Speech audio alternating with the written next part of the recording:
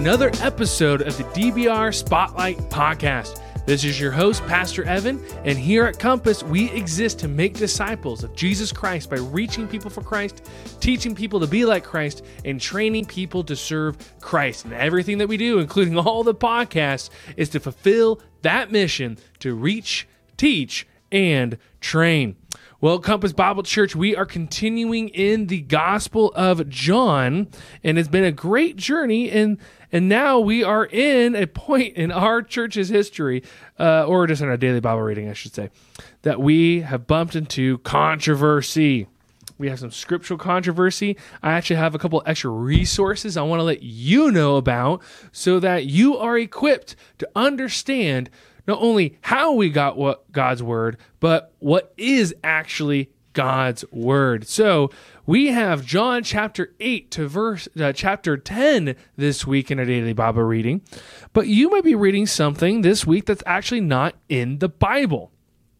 John chapter 8, well actually John chapter 7 verse 53 and 8 all the way, chapter 8 verse 11 is not in the Bible. And you see this right here in this little text right here. You know, thankfully the scholars wrote this down, said the earliest manuscripts do not include John 7:53 to 8:11.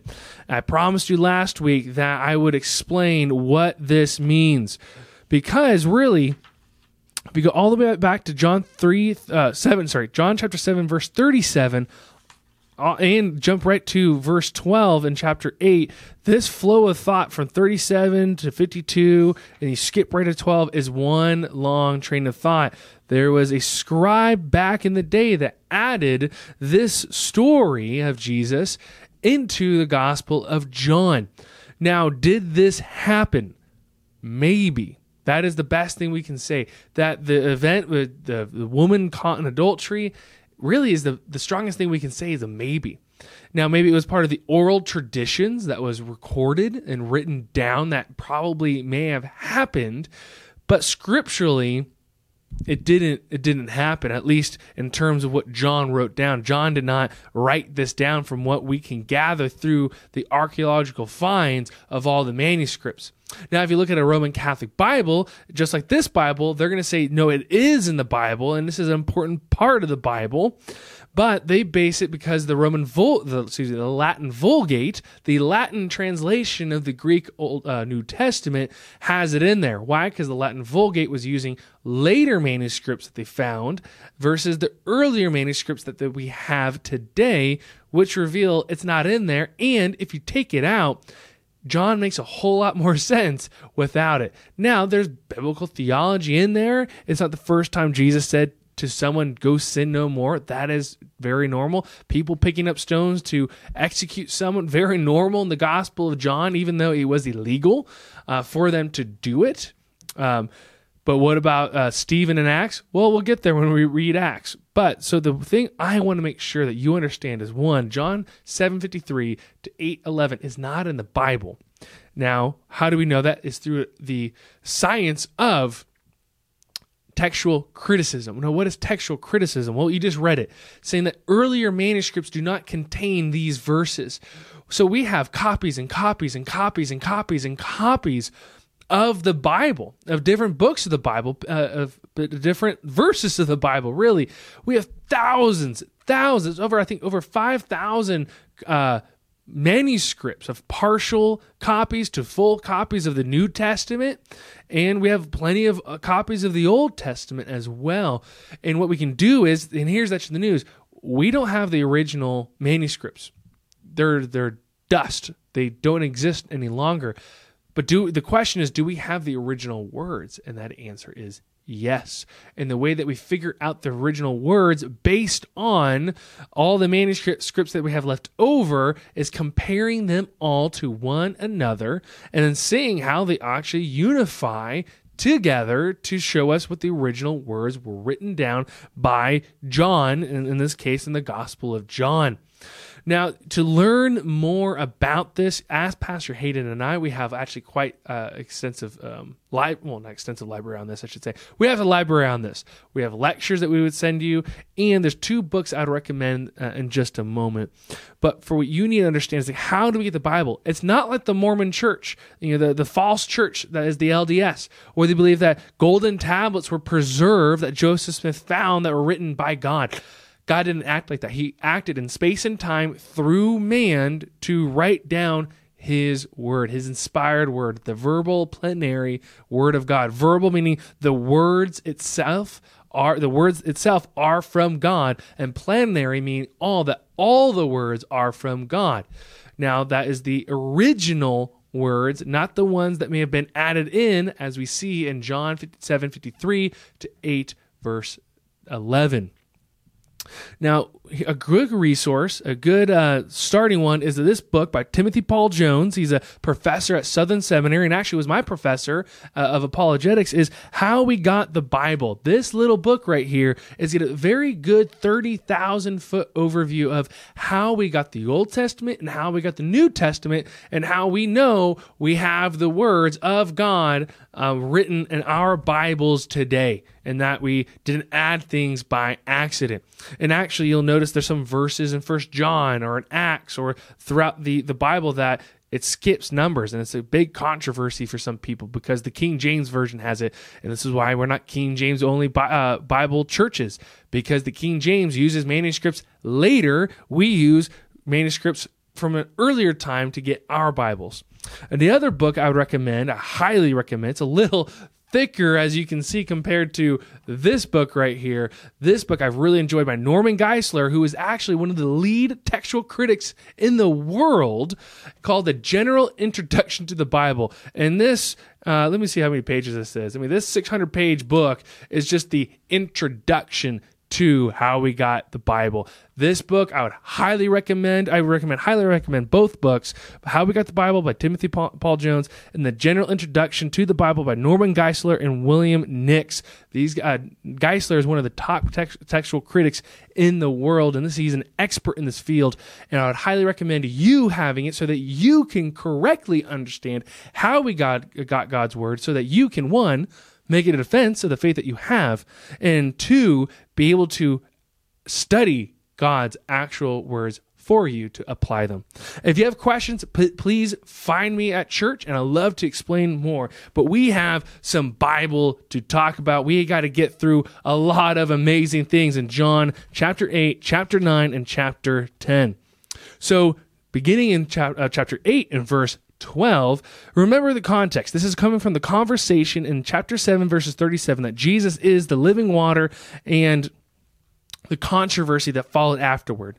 So Jesus picks up right again after verses 52 of chapter 7, jumping to verse 12 of 8.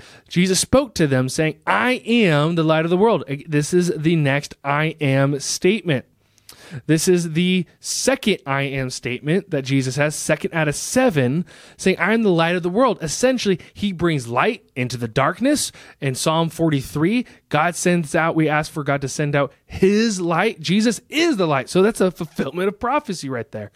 And then we see actually in John chapter 9, Jesus proving that as he gives a man who only sees darkness, he actually is able to see light for the first time. But Jesus is the light. He's able to shine bright in the darkness into the dark world. And John chapter 1 and John chapter 3, Jesus entered the world, the dark world, and shined his light. But some believed, but some didn't. So Jesus emphasizes in verses 14, verses 15 and on is that his testimony is true, his judgment is true.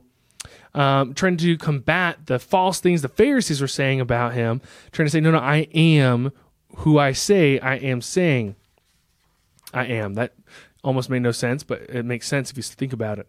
Jesus is saying, I am who I say I am. And the people are saying, I don't believe you. So continuing in John chapter 8, they ask him in verse 25, who are you? And Jesus says to them, just what I have been telling you from the beginning. He doesn't give him an answer. Why? Because he's been giving them an answer. I am the light. I am the bread. I am the Son of God. And he references John chapter 3 in verses 28 of chapter 8. When you have lifted up the Son of Man, then you will know that I am he. He's obviously referring to the cross, but the cross is a fulfillment of what happened in Numbers with Moses when they were attacked by snakes for their disobedience. God told Moses to raise up a snake, a bronze serpent, and raise them up for people to see, which is a little ironic because wasn't a snake that was at the fall? But God, redeeming all things, he raised up the bronze serpent for people to see, and people look at it, they will be healed. That's all you have to do. That's what belief looks like. You repent from where you're looking and turn to what you need to look at. And Jesus is saying, when you look away from what you're looking at and repent and look at me and believe in me, you will be saved. And then for them here in verse 28, they will know who he is. And as he says these things in verse 30, many believed in him. Now, this is where John defines what it means to believe. It doesn't mean to simply ascend to the facts, to be in agreement, or is there something more to say? No, to really believe is to confess, is to repent, is to follow. Well, Jesus is about to clarify that in verse 30. Many believed in him. So what does he do in verse 31? So Jesus starts turning to those and say, I'm talking to everyone over here. Oh, you believed in me. Guess what? I'm talking to you right now. Jesus said to the Jews who had believed in him, so he's talking to them, if you abide in my word, you are truly my disciples, and you'll know the truth, and truth will set you free. Saying, if you follow me, you will have salvation. And so they said in verse 33, we are offspring of Abraham. We've never been a slave to anyone. Then Jesus answered them, truly, truly, I say to you, everyone who practices sin is a slave to sin. He's not talking about perfectionism is required, meaning that if you are practicing unrepentant sin that you cannot get out of, you're a slave to sin. And what is a slave in the household? Verse 35, a slave cannot remain in the house forever. Only the son remains forever. They were saying that they're sons of Abraham, but Jesus was saying, you're not. You're enslaved to sin, therefore a slave. You're not a true son of Abraham who actually had saving faith. And so they said, Abraham is our father. We are descendants. We are Jews. And Jesus challenged them, saying, if you were Abraham's children, you'd be doing the works Abraham did. But now you seek to kill me, a man who has told you the truth that I heard from God. They were wanting to kill him because of him saying that he blasphemed, meaning that he, as a man, called himself God, as we'll read later. But Jesus is saying, just because you say you're a son of Abraham, and you might be biologically a son of Abraham, you're not a son of Abraham because Abraham had faith. You don't.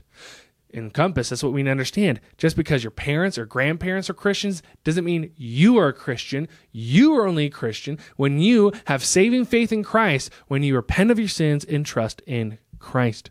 And really the heart, our actions reveal our heart. Out of the abundance of the mouth, the abundance of the heart, the mouth speaks, and our actions are the abundance of the heart. So Jesus challenges them in verse 44 of chapter 8 that your father is the devil, and you're doing his will and his desires.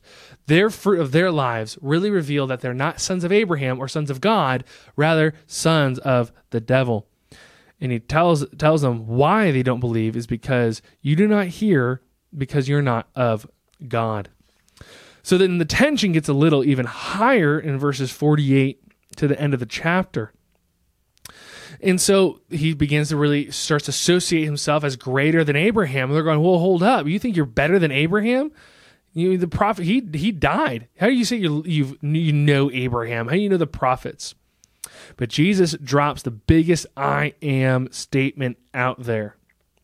And this is why I get the chills every time I read it. He's saying, I know him, but you don't know him. You say you know him, but I really know him. And like, how do you know him? You're not even 50 years old. And Jesus is saying, no, you just don't get it. You really don't get it, do you? I am God. Verse 58, Jesus said to them, truly, truly, I say to you, before Abraham was, I am. As a reminder, the I am statements refer back to Exodus when Moses was at the burning bush. He asked God, what do I call you? Because they're going to ask me, who do you follow? He says, I am who I am. And so Jesus is associating himself as God, saying, before Abraham was, I am. And here's the thing. You might not get it, but verse 59, they got it. They picked up stones to throw at him because, but Jesus hid himself and went out of the temple. They got it. They understood his words, and you and I need to understand his words. And one of the questions we ask ourselves when reading John, who is Jesus saying he is? Jesus is saying he is God, and people understand it. He's saying that he is the light of the world and that he is God. And what's the next question? What does he do to prove it? Well, let's read John chapter 9. What happens in John chapter 9? That Jesus is the light. He proves it. How? That a man blind from birth who only saw darkness, it's all he knew was darkness, and it's a kind of a theological metaphor right here that all we know is spiritual darkness. He's going to shine bright for us to see. Now the question is, well, how are you going to respond? And so people ask him, why was he blind? Was it because of his sin? And it says, no, it's just showing that God works all things together for his glory. Verse 3, it's not the man has sinned or his parents have sinned, but that the works of God might be displayed in him. The point of the man being blind is so that Jesus can come in time and space to prove that he is the light of the world. As long as I am in the world, verse 5, I am the light of the world. So he heals him, and the man in verse 7 came back seeing, and thus proving Jesus is the light of the world. Now, verses 8 all the way to the end of the chapter is this honestly very hilarious dialogue between the Pharisees and the man who is healed. They bring him before to try him. They don't believe that it was him. They bring his parents. The parents are like, no, that's our son, and we don't know what's going on, and because they're scared of their persecution. And so they bring this guy back in saying, hey, let's be real, glorify God, call this guy a sinner. And he's like, no, I'm not. He's saying, why should I do that? He healed me. You know that God doesn't hear or listen to sinners, but anyone who's a worshiper of God and does his will, God listens to him. He's being a true apologetic. They understood this. And this is why God says, ask anything in my name. If you love God and know God and worship him and follow his will and ask anything in his will, he listens.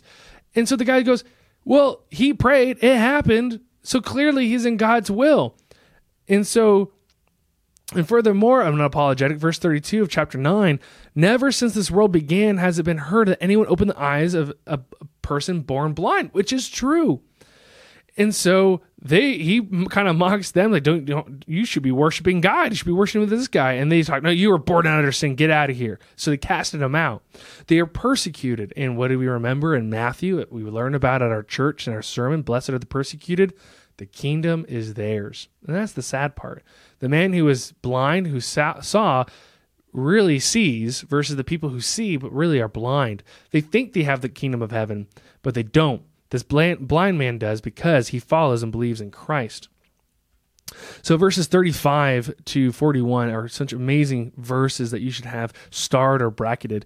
Jesus heard that the Pharisees casted this man out, and he found him, and he says, do you believe in the Son of Man? And the man answered, and who is he, sir, that I may believe in him? Jesus said to him, you have seen him, and it is he who is speaking to you. Now, did Jesus ever say he is God? Yes, he did. He didn't say those words, but he's saying, the person talking to you is the Son of God. And so the man understands it, verse 38, and he says, Lord, I believe, and he worshiped him. Well, he's just saying that, Jesus is only saying that he's human, a really special human. Well, why is this man worshiping him? And Jesus accepting his worship because Jesus is the I am. Jesus is the God. And really showing what true belief looks like. True belief looks like worship. You see, the man was once standing and now he's worshiping. He's repentant. He's humbling himself. And so what does true belief look like? Well, look at him. He worshiped God. He got down and worshiped him. So he repented and trusted in him. So Jesus says this little side comment over here, for the judgment and came into the world, referring to John chapter 3, that those who may see, who do not see, may see, and those who see may become blind. And some of the Pharisees near him heard these things and said to him, are we also blind? Jesus said to them, if you were blind, you would have no guilt, but now that you say we see, your guilt remains. Jesus is saying, I'm talking about you. And so now in chapter 10, this is where Jesus brings out the big beat down guns, because this conversation continues in chapter 10. You must remember. But what you need to do, Compass, is in chapter 10, is you need to write down Ezekiel 34. And actually, you need to stop right now, read Ezekiel 34, and then come back here and start reading John chapter 10. Jesus is calling out how blind they are Why? Because these are the Pharisees. These are the supposed leaders, shepherds of Israel who are supposed to be teaching God's truth, but they're not. They're rejecting God. And what does Ezekiel 34 talk about? It's talking about God's prophecy against the shepherds of Israel. And I would recommend stop this video, read Ezekiel 34 in its entirety. You're going to see how God calls out the priests, the leadership of Israel at Ezekiel's time, saying how they are weak shepherds, that they didn't take care of the sheep. Instead, they indulged in themselves. And how God will say, I will seek them out. I will be the shepherd for my people. I will gather them in, and I will feed them in a good pasture. I myself will be the shepherd of my sheep. I myself will make them lie down, declares the Lord. I will seek the lost. I will bring them back the strayed. I will bind up the injured, and I will strengthen the weak. And that's in Ezekiel 34 and at the very end. He says, I will set over them one shepherd, my servant David, and he shall feed them. He shall feed them and be their shepherd. And I, the Lord, will be their God, and my servant David will be the prince among them. I am the Lord, I have spoken. I mean, I got a little chills just reading that, because Jesus reveals that he is the good shepherd. He has two I am statements. One, I am the door to the sheep. I am the one that guards them and protects them. That's the next I am statement that we have here. That's the third I am statement. And number 4, in verse 11, the good shepherd lays down his life for the sheep. In verse 11, referring back to Ezekiel 34. Verse 14, I am the good shepherd. You see how God in Ezekiel 34 shows that he is the shepherd, and he's going to appoint someone as the one shepherd. And Jesus is claiming deity right here as that Son of Man, as God, saying, I am the good shepherd that lays his life down for the sheep. I'm not a hired worker that just ditches when it gets hard. No, I am the good shepherd, and I know my own, and my own know me. In verse 17, these are the most beautiful verses in the whole Bible, verses 17 to 18. For this reason, the Father loves me, because I laid down my life and I take it up again. No one takes it from me, but I lay it down of my own accord. I have authority to lay it down, and I have authority to take it up again. This charge I received from my Father. Referencing back to Isaiah 53, how we as sheep are astray, but he has laid himself down for our iniquities. So people call him crazy, and but others were saying, this guy's not crazy. He's not possessed by a demon. How can a demon open the eyes of the blind? So then, after that just amazing part of Scripture, we have the end of John chapter 10, beginning in verse 22. Jesus uniting himself with the Father. So there's a feast of dedication took place at Jerusalem during winter, again showing that this is a Gentile audience that John is writing to. And the Jews are gathering around Jesus and saying, how long will you just keep us in suspense? Can you just tell us plainly that you are the Christ? And what I love about Jesus, he says this in verse 25. Jesus answered them, I told you, and you do not believe. Jesus said, I said it over and over. I mean, how clear do I need to get? I'm referring back to the Old Testament. I'm proving it with works, but you don't believe. The works that I do in my Father's name bear witness about me. How do you want to know that? How do you want to know that I am God? Look at the works I'm doing that God promised back in the Old Testament. But you don't believe. Why? Because you're not among my sheep. Well, that would have been stinging rebuke right there, because I'm a son of Abraham. I'm a Jew. I'm automatically in. My grandparents are Christians. My parents are Christians. I'm automatically in. No. My sheep hear my voice, verse 27, and I know them and they follow me. I give them eternal life, and they will never perish, and no one will snatch them out of my hand. Look at the security of this. Let's break it down. Jesus saying, my sheep hear my voice. I call them, they follow. And I give them eternal life. You don't earn anything. They will never perish, and nothing will snatch them out of my hand, not including you. Here's the thing. We can never lose our salvation. Once you are a Christian, you're always a Christian, because nothing will snatch you out of Jesus' hand, including yourself. And Jesus really, in verse 30, lays down the gauntlet of deity claims and said, I and the Father are one. Again, verse 31, they understood it. The people, the hearers listening, understood it. They picked up stones to stone him. But then Jesus has a few words with them, in confronting them, and they don't do anything. And so he asked him, why are you going to stone me? Is it for the good works. And they said, no, it's not for the good works. It's because for blasphemy. Verse 33, because you, a man, make yourself God. And then Jesus challenges them, saying, if I'm not doing the works of the Father, then don't believe me. But if I do them, even though you do not believe me, believe in the works, that you may know and understand that the Father is in me and I am in the Father. He's saying, look at the evidence I'm leaving behind. Look at the gracious mercy of God, of people who are rejecting the Messiah, who are about to kill the Messiah. And look at the graciousness and the compassion of God that we should have with non-believers, that we should have with one another. That Jesus is saying, look to the evidence of my ministry, see and test it and see that it is true. Believe me. Why? So that you can have eternal life. I'm saying these things. I'm doing these things so that you can believe and have eternal life. And so see how Jesus is proving himself, but at the same time, Compass, we need to have Jesus' same heart and apply it to others. When we do our good works, we're not doing it for ourselves. We're doing it to exalt God so others may believe in him for salvation or for encouragement to keep going.